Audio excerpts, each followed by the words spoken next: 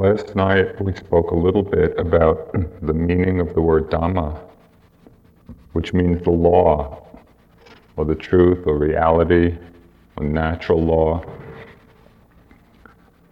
And the fact that phenomena is unfolding according to law.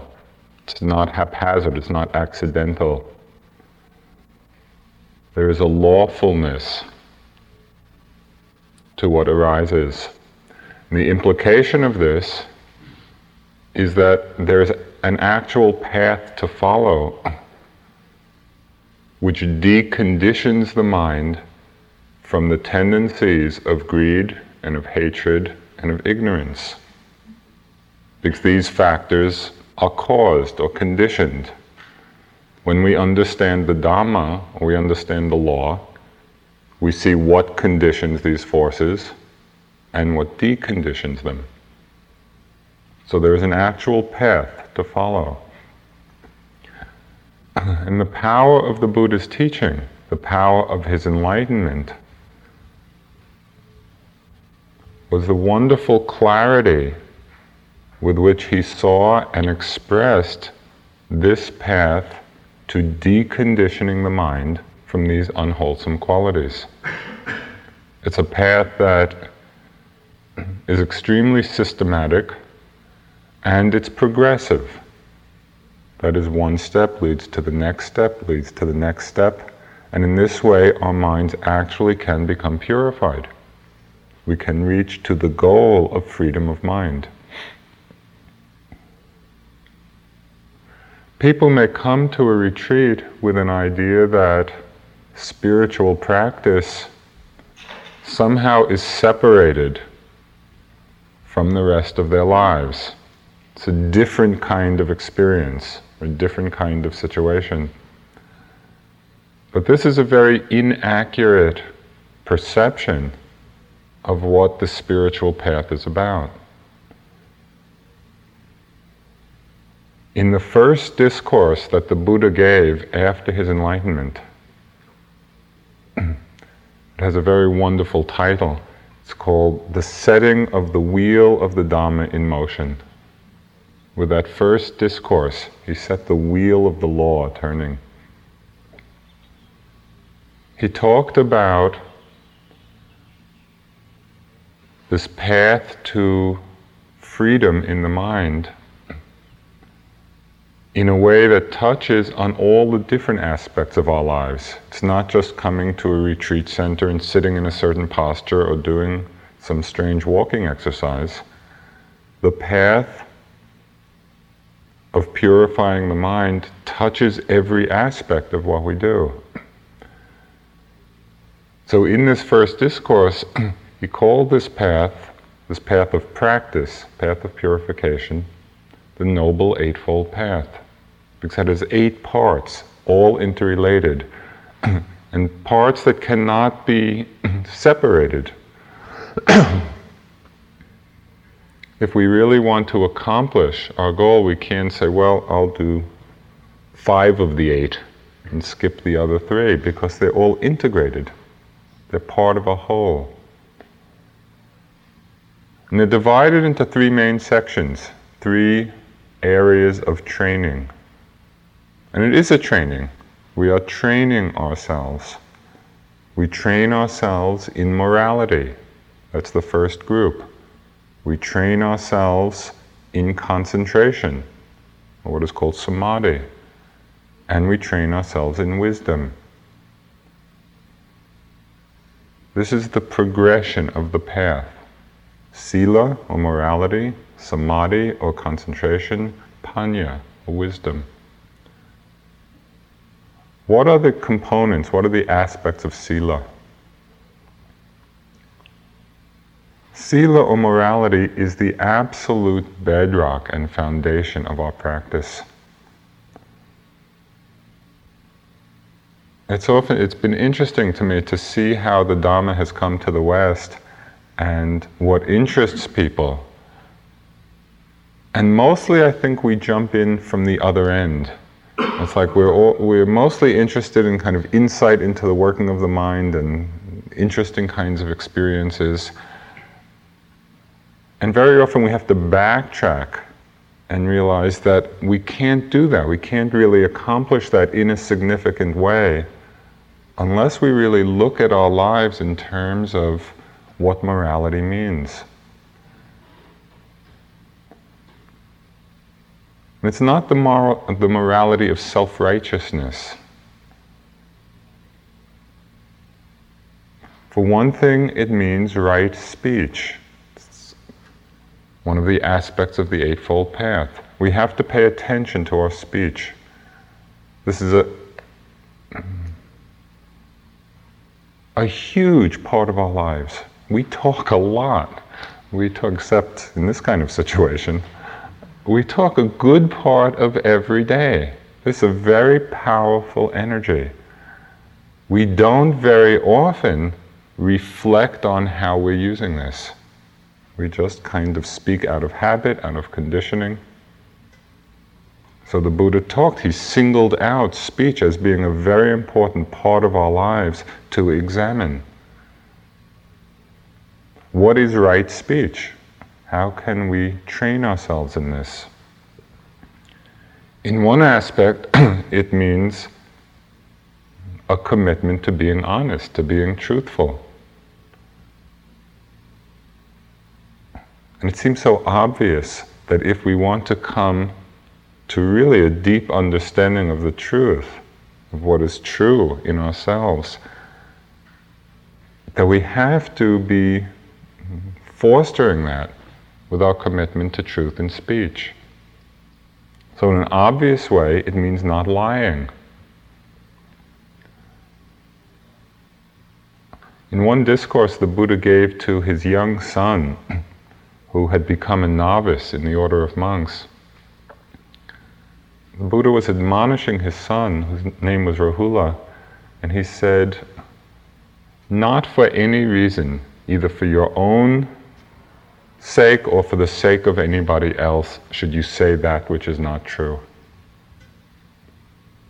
That's a very powerful statement. And it's very direct, it's very straight. There's so much value placed on the truth.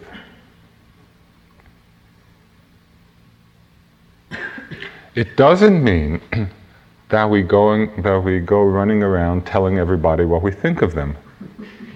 And that is not what that means, because speaking the truth also has to do with suitability of time and suitability of circumstance. Is it the right time? Is it the right place? But it is a commitment to not say that which is not true. Think of how simple our lives would become if we could do that in a very profound way. We complicate our lives unnecessarily.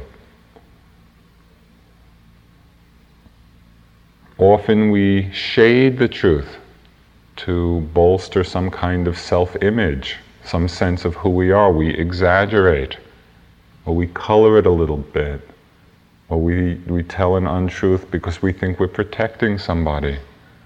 And it's all a weakening of the mind. And it's so insidious. It's just so much a habit. One time I went in for an interview with U Pandita. It was the first time he was teaching in this country. This was in 1984, and he's a very demanding teacher, and he's like a Vipassana Zen master. He was sitting there kind of stern, and I was terrified every interview. And he would be asking all kinds of questions, some of them trick questions, just to see if you were really being honest. And I was reported something, and I had this idea that one particular experience was a good kind of experience to be having. And I had been having it a few days previously, and I thought, yeah, this is really good practice. And so I went in, and I just reported as if it was still happening. And it was all on kind of this half-conscious, like I sort of knew what I was doing, but it's really kind of just an old habit. He knew immediately, and he kind of called me out on it. And I saw how easy it is for the mind just to slip away from being totally straight, totally honest, totally open. It's a very powerful training. And it's something that we have to bring a lot of mindfulness to because our habits are so strong.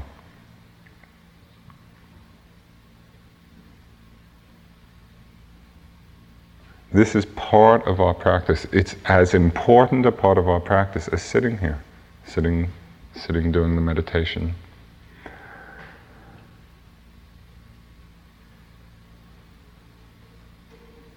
It's also considering, before we speak, whether what we're going to say is useful. Even if we're not lying or saying something which is untrue, much of what we say is totally useless. It's babble. Can we pay enough attention so that before it comes out, we're aware in the mind, is this helpful? Is this of any use at all? And if it's not, simply to let it go. It's amazing the effect on the mind when we are able to take some care with our speech and let a lot of the unnecessary speech go. Our mind becomes a lot more peaceful, a lot more quiet. To pay attention in that way, it has a very great effect on our own minds and on our relationships with other people. Not speaking just uselessly, not using a lot of harsh language or angry language. In this teaching of right speech, the Buddha emphasized that the goal should be harmony rather than disunity. Now, our speech is very powerful. How much conflict in the world, in interpersonal relationships, comes about because we're not paying careful attention. You know, the energy of speech, it can be quite violent. That's to be restrained, to be let go of. This is a training, the same way we train in the mindfulness or concentration.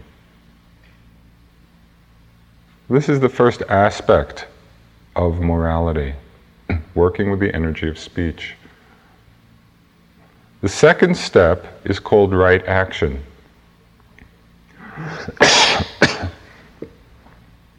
Right action means not killing.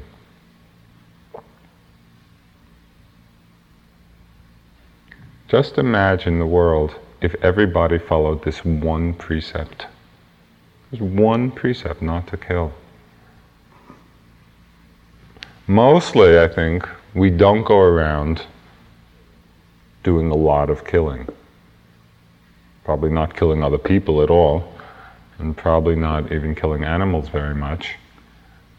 But what about the little things? I think we're... you know the right word exactly. Size-formorphic. It's like somehow we value beings of a certain size, and if they don't measure up to our concept of how big a being should be, we think that somehow their life is not worth as much. This is a very distorted view. Can we take care of how we relate even to very small insects, and bugs and things that we normally think of as being unpleasant? Can we explore every alternative to killing, to really be committed to trying to have a reverence towards life? Again, it changes our attitude, it changes the quality of our mind, it changes the quality of our own life when we have this basic relationship. Sometimes there are problems. This is like a koan. This is a very difficult aspect of the Eightfold Path as we apply it as householders. What do we do when carpenter ants are eating our house? There are problems. There are real situations where we're forced to choose. The suggestion is that we be as conscious and as compassionate as possible, that we really seek out all the alternatives to killing, Sometimes it cannot be helped. But that we look at it, we don't just do it automatically. In this culture, the advertisements, the Roach Hotel, the euphemisms that we use, to cover over what we're actually doing. Not killing, not stealing. It's the second part of right action. Again, in an obvious way, it means not taking that which isn't offered. In a more subtle way, it means paying attention to our use of common resources. It's becoming increasingly obvious that our planet is in a very fragile situation, basically because of greed. And when we use a lot more than we need, it's a kind of stealing. And so consciousness in this area not only awakens our own mind and spirit, but it has this very beneficial effect on all other beings on the planet. It's part of the path. We can't separate that part of our lives. It's not killing, it's not stealing, not committing sexual misconduct. In the context of a retreat, that's very simple. It means observing celibacy. What does it mean in our lives outside? Sexual desire is a strong force. That's a very strong energy in most people's lives. How is it being used? If we're using it, if we're gratifying that desire in ways that involve deception or dishonesty or harm or cruelty or suffering to ourselves, to other people, there's something fundamentally not harmonious about that. When people commit adultery, not a wholesome act, because for one's own gratification, it's causing harm to somebody else. We have to look very carefully and very straightforwardly at that. Especially in our Western society, because we don't really have a strong sense of traditional values in this area. It's quite experimental and open, and in many ways that's wonderful. But there's also a tremendous responsibility we have to take to really look at our actions in that regard. The consequences for ourselves and for other people are very significant. Our actions do not occur in a vacuum. But every action we do brings result. It affects other people, it rebounds to ourselves. This is part of the spiritual path. We can't be busy purifying our minds on one hand, and on the other hand, be doing actions that are motivated by unwholesome forces. This foundation of morality is essential. This is right speech, right action. The third part of moral training is right livelihood. And basically it means not being involved in livelihood that involves pain and suffering for others, or for oneself, whether it involves deception or dishonesty.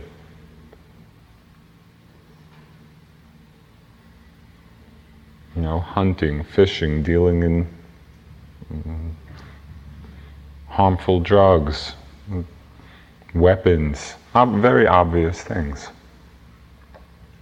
There's an attitude, though, implied in this aspect of right livelihood, and it has to do with an attitude of service. If we're doing some job, can we imbue that with the sense of we're doing it in order to serve other people? And it can be anything. It can be checking out groceries at a supermarket, or working in an office, or teaching in a school, whatever. Can we bring that attitude of service? There's a wonderful story of Kalu Rinpoche, was a very old and wonderful Tibetan meditation master. He was visiting the Boston aquarium, and he was walking through the aquarium, and at each tank he would tap on the glass and get the little fish's attention, the big fishes.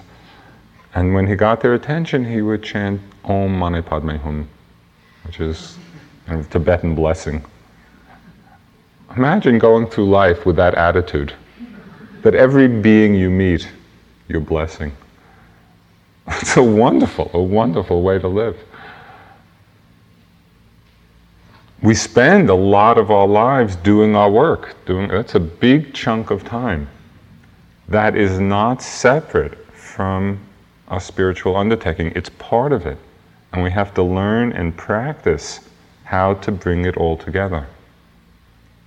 So refraining from occupations which are harmful, and also imbuing what we do with a sense of real compassion, with a sense of care for the people we're relating to. It's not so hard to do, it's hard to remember to do. And so we just have to keep reminding ourselves.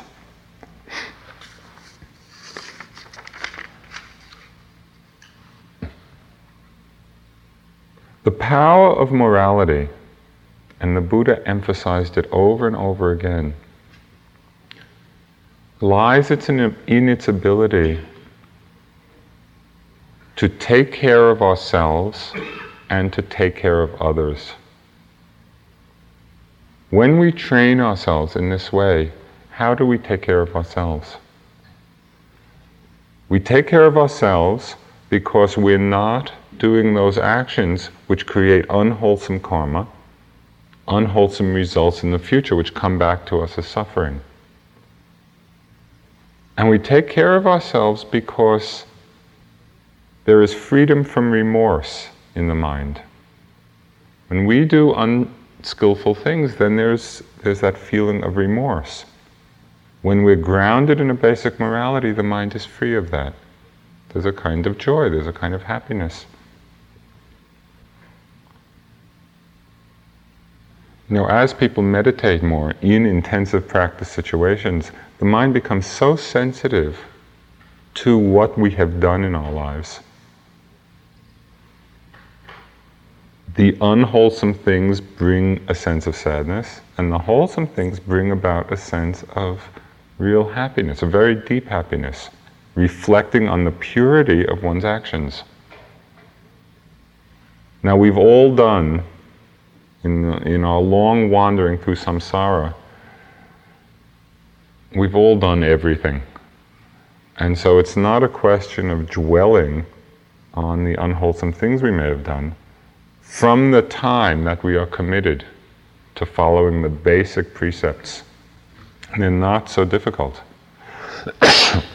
From the time of our commitment just to taking the 5 precepts, from that time we establish a sense of confidence, a sense of strength, a sense of non-remorse in the mind. So we take care of ourselves through morality. We also take care of others.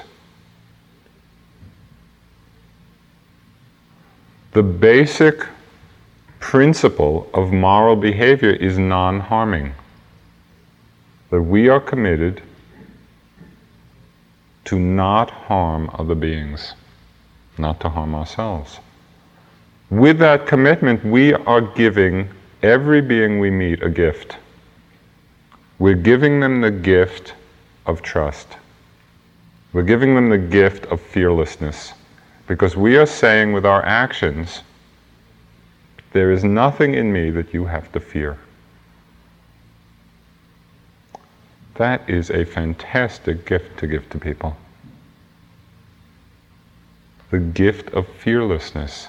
And that we do with the way we live our lives.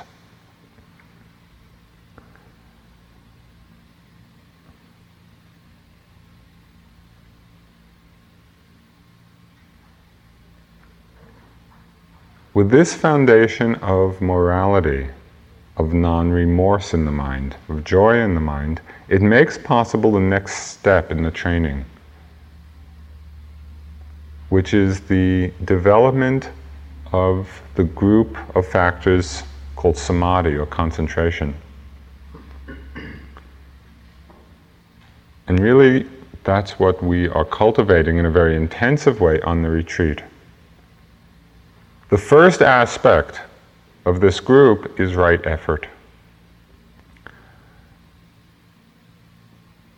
Understanding right effort is the key to the whole practice. Effort is the source, it's the root of all attainment.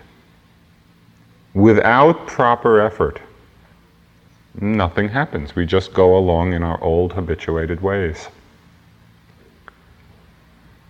Effort is this energy. It's arousing an energy to pay attention. Right effort is the quality of mind which does not accept laziness or lethargy. Laziness or lethargy comes, right effort is there and says, sorry, I'm going to pay attention. I'm not going to give in to you. And as we know, this laziness or lethargy of mind is quite strong. It's very tempting. We're seduced by it over and over again. And so we cultivate this factor of right effort to stand up to that. Say, no, there's a commitment to wakefulness. There's a commitment to paying attention. That's what I'm interested in doing. You can feel the strength that comes from that.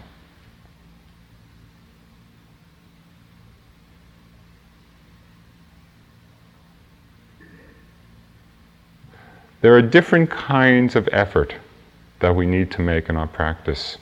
And there's a quality of, in Pali the word is virya.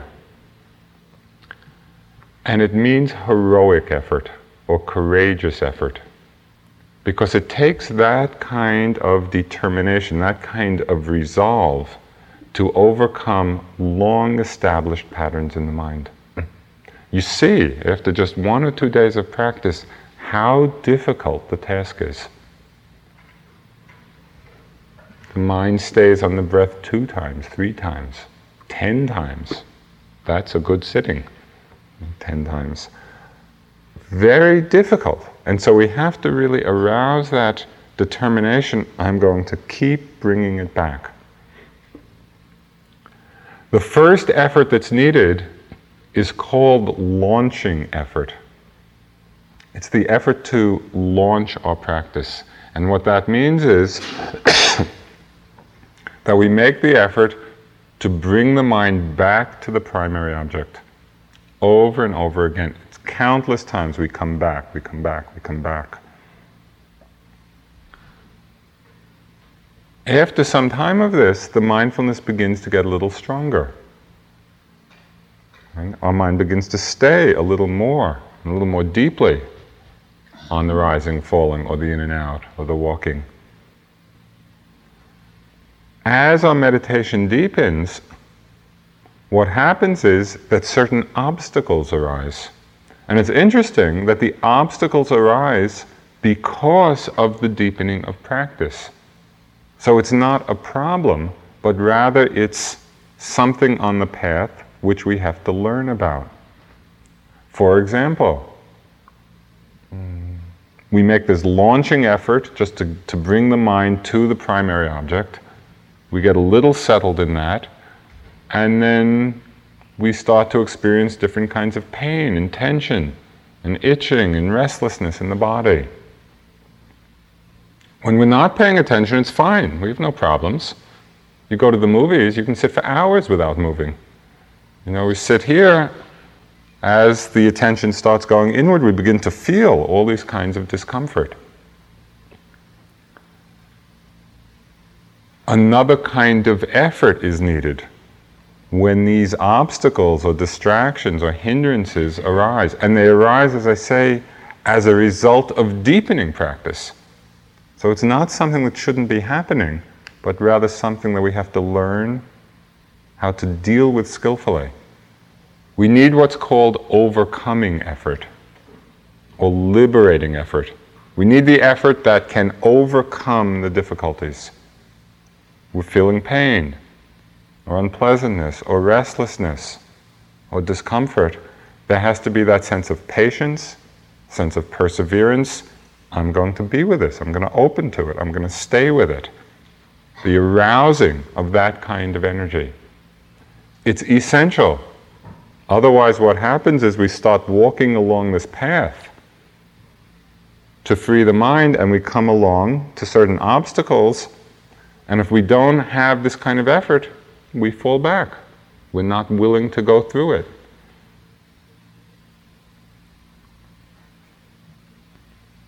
One place we were teaching, they had a sign on the wall, the only way out is through. And it's perfect for practice. The only way out is through. We have to go through all of these things that come up.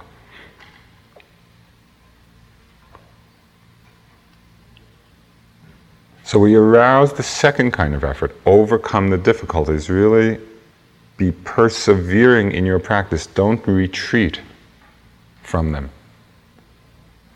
When we arouse that kind of effort and actually overcome the difficulty, what happens is this tremendously wonderful feeling of accomplishment. There's a great feeling of happiness, of confidence, of fearlessness, because we've faced something, we've stayed with it, and we've actually overcome it. We've gone through it. And we can do that with the different feelings of pain, with the different kinds of hindrances, with sleepiness, with laziness in the mind. And so there's a great sense of joy and confidence that comes in our practice. The mindfulness starts to come easier, more effortlessly. And we start noting in a very easy way. At that time, a third kind of effort is needed.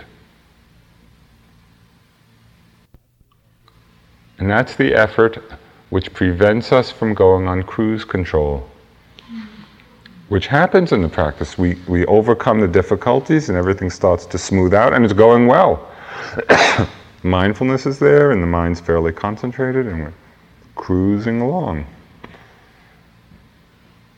But that's not enough. We haven't yet reached the goal. We haven't really come to the culmination of our practice. It takes it's a very delicate balance, but it takes making continual effort in the proper way so that we continue to go deeper, that we don't just stagnate or cruise along. This is very crucial, particularly for old yogis, who have a lot of practice and who may have reached that place of cruising.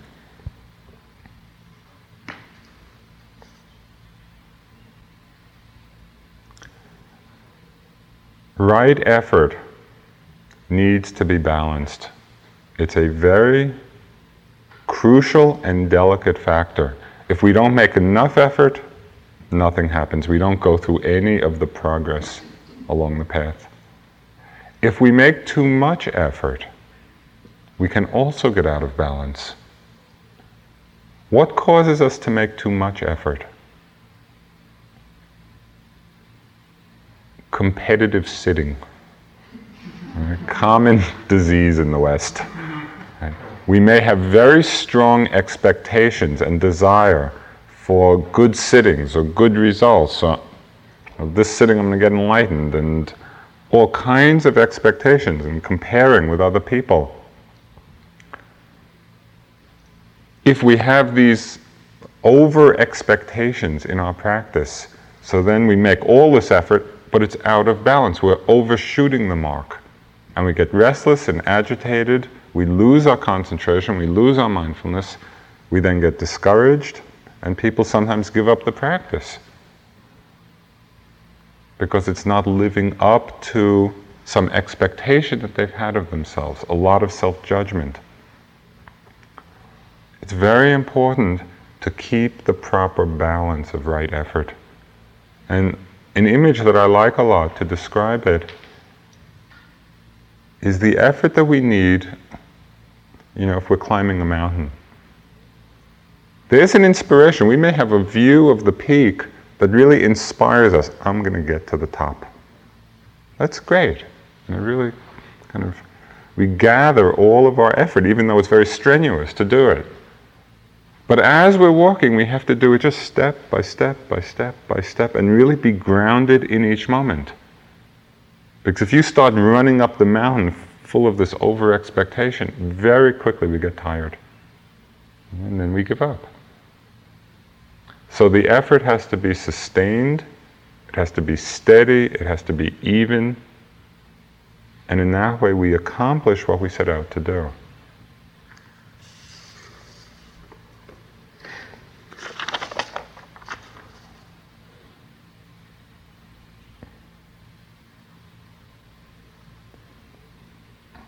There's a phrase by the great Tibetan yogi Milarepa. He said, "Hasten slowly." And I like it because it combines just the right. It's really fullness of effort and patience. Hasten slowly. This right effort, which is the root, the foundation of our practice, is the effort to be mindful, which is the next step on the path. Mindfulness means the observing power of the mind. It means noticing what is happening.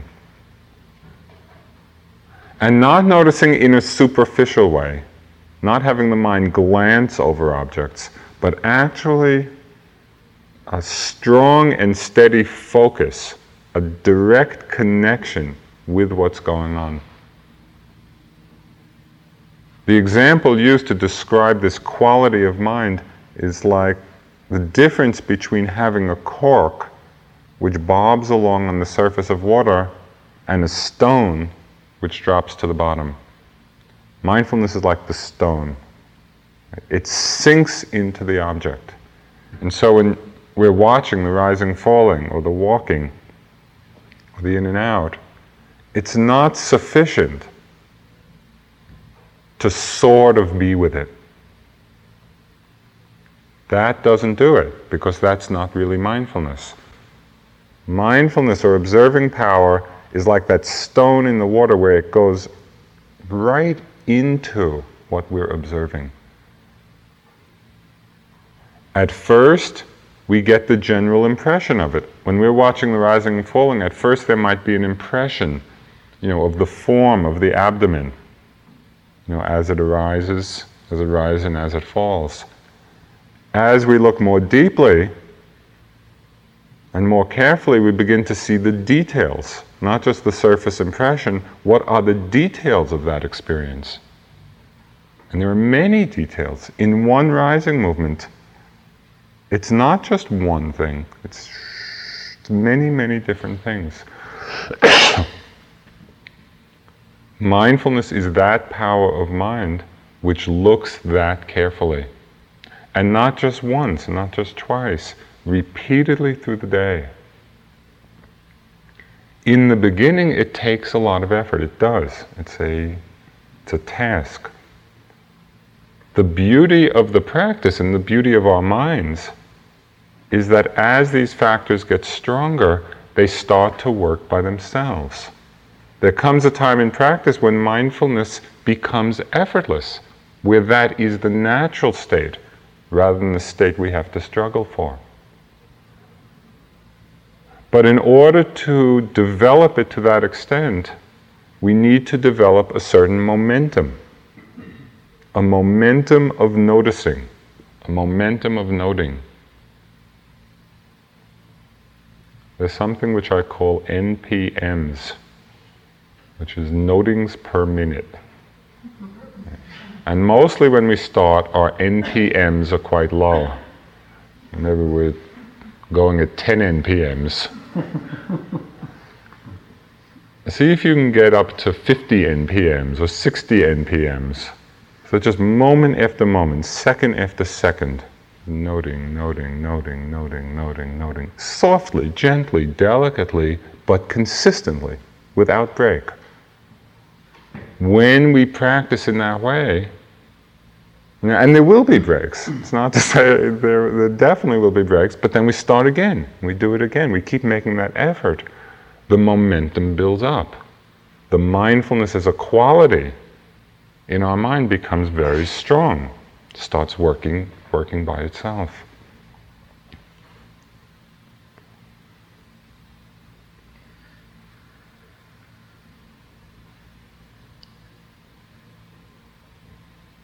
Just as right effort is the root of all attainment, of all realization, because without the effort, nothing happens.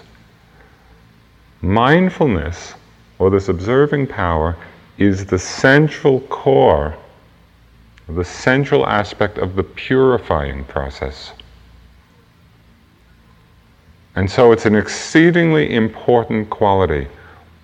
How does it purify the mind? In every moment of noting,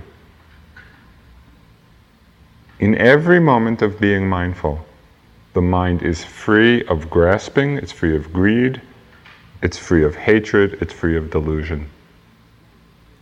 Even if we're noting anger, or if we're noting hatred, in the moment of noting it, we are not identified with it.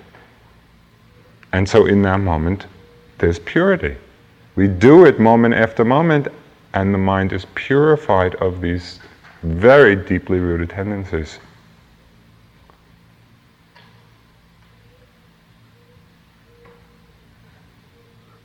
From sitting to sitting or walking to walking, it may feel like not much is happening.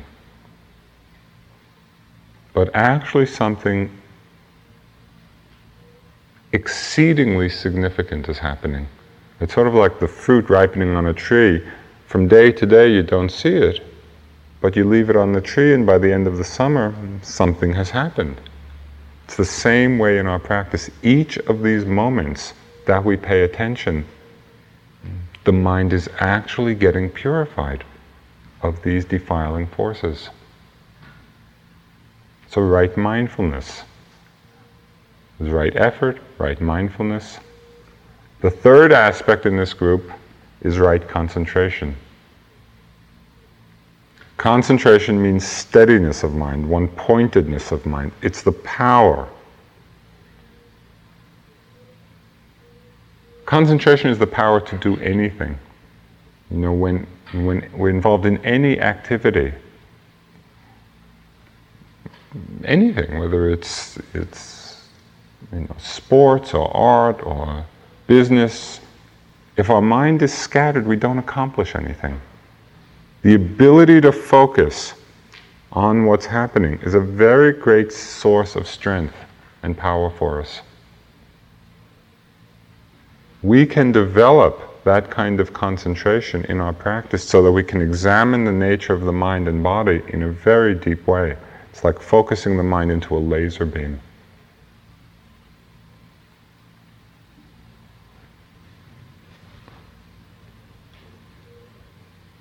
It's amazing that we just live on the very surface of our consciousness because we have not developed this tool of concentration. And yet it's potential within all of us. It's a potential in the mind. It's something we can do. And you will see, even in a short retreat, even in 10 days' time, if the effort is continuous, the concentration can develop very, very strongly.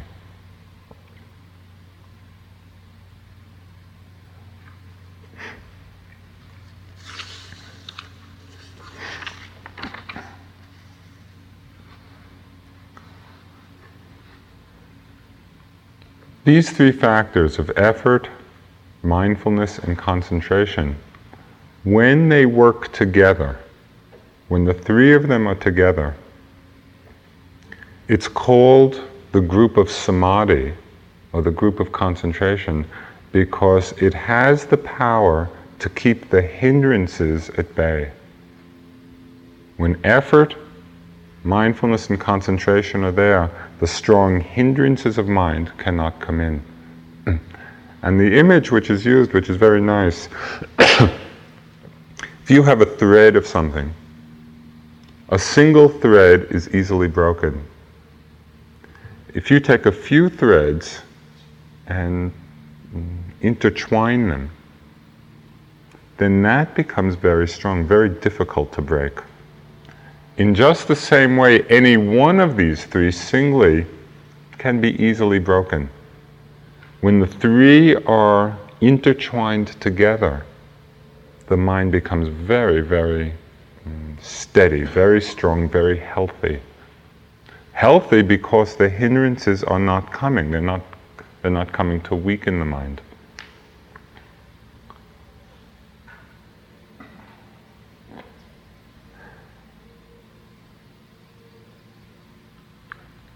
The last two aspects of this Eightfold Path are the wisdom group, and it's right aim and right understanding. Right aim is that ability of the mind to aim properly towards the object, to connect with the object, so that it's not scattered, it's not forgetful. We begin to know what's happening. Right understanding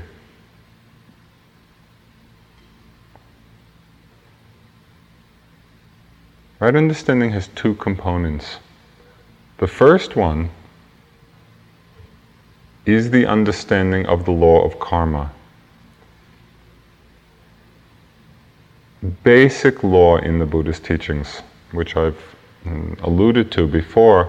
It means that our actions have results. That if we do certain things, it brings about a certain effect. When we act based on greed, on hatred, on delusion, we are sowing the seeds of suffering. When we act based on generosity, on love, on wisdom, we are sowing the seeds of our own happiness. The Buddha called understanding the law of karma the light of the world, because it illuminates, it's the law of how things are unfolding. It's not accidental, it's not haphazard. We are the creators of our own destinies by the kinds of actions we perform. And so we have to take responsibility for that. And it really creates a tremendous sense of inspiration that we can create the unfolding of our lives. The other part of right understanding has to do with meditative understanding, meditative insight. And Sharon is going to speak much more about this in a later talk. The basic characteristics of our experience of seeing the impermanence of phenomena, the momentariness of phenomena, that there is nothing solid, that it's all arising and passing away every moment. We have the ability to see this when that samadhi group is strong, when the effort, mindfulness and concentration is strong. We pay attention, we see every single moment arising and vanishing, arising and vanishing.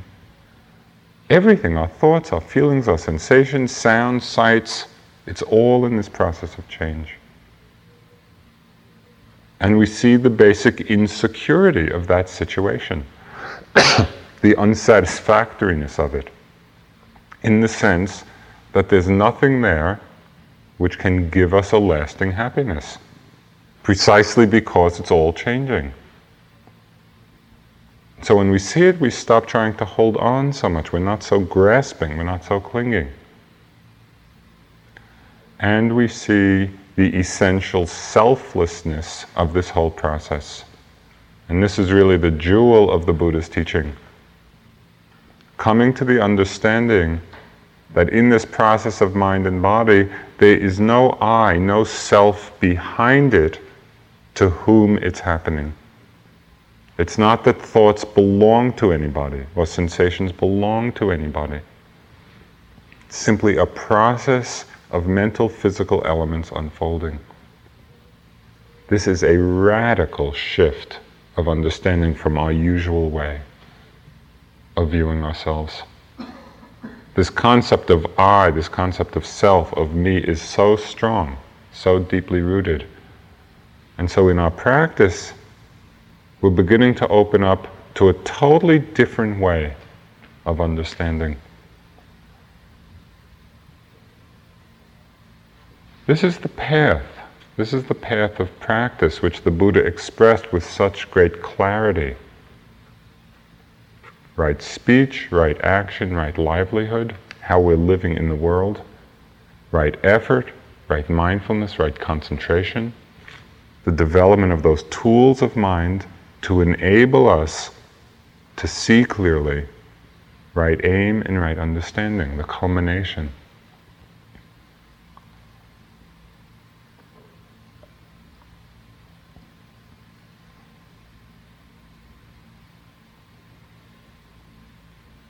In every moment of practice, every moment of awareness, this whole Eightfold Path is present. And so we are actually walking, we're developing this path of purification. Try to be very steady, very persevering, very continuous with it, because that will build the power of the practice and you will experience then the results. Sit for a few minutes.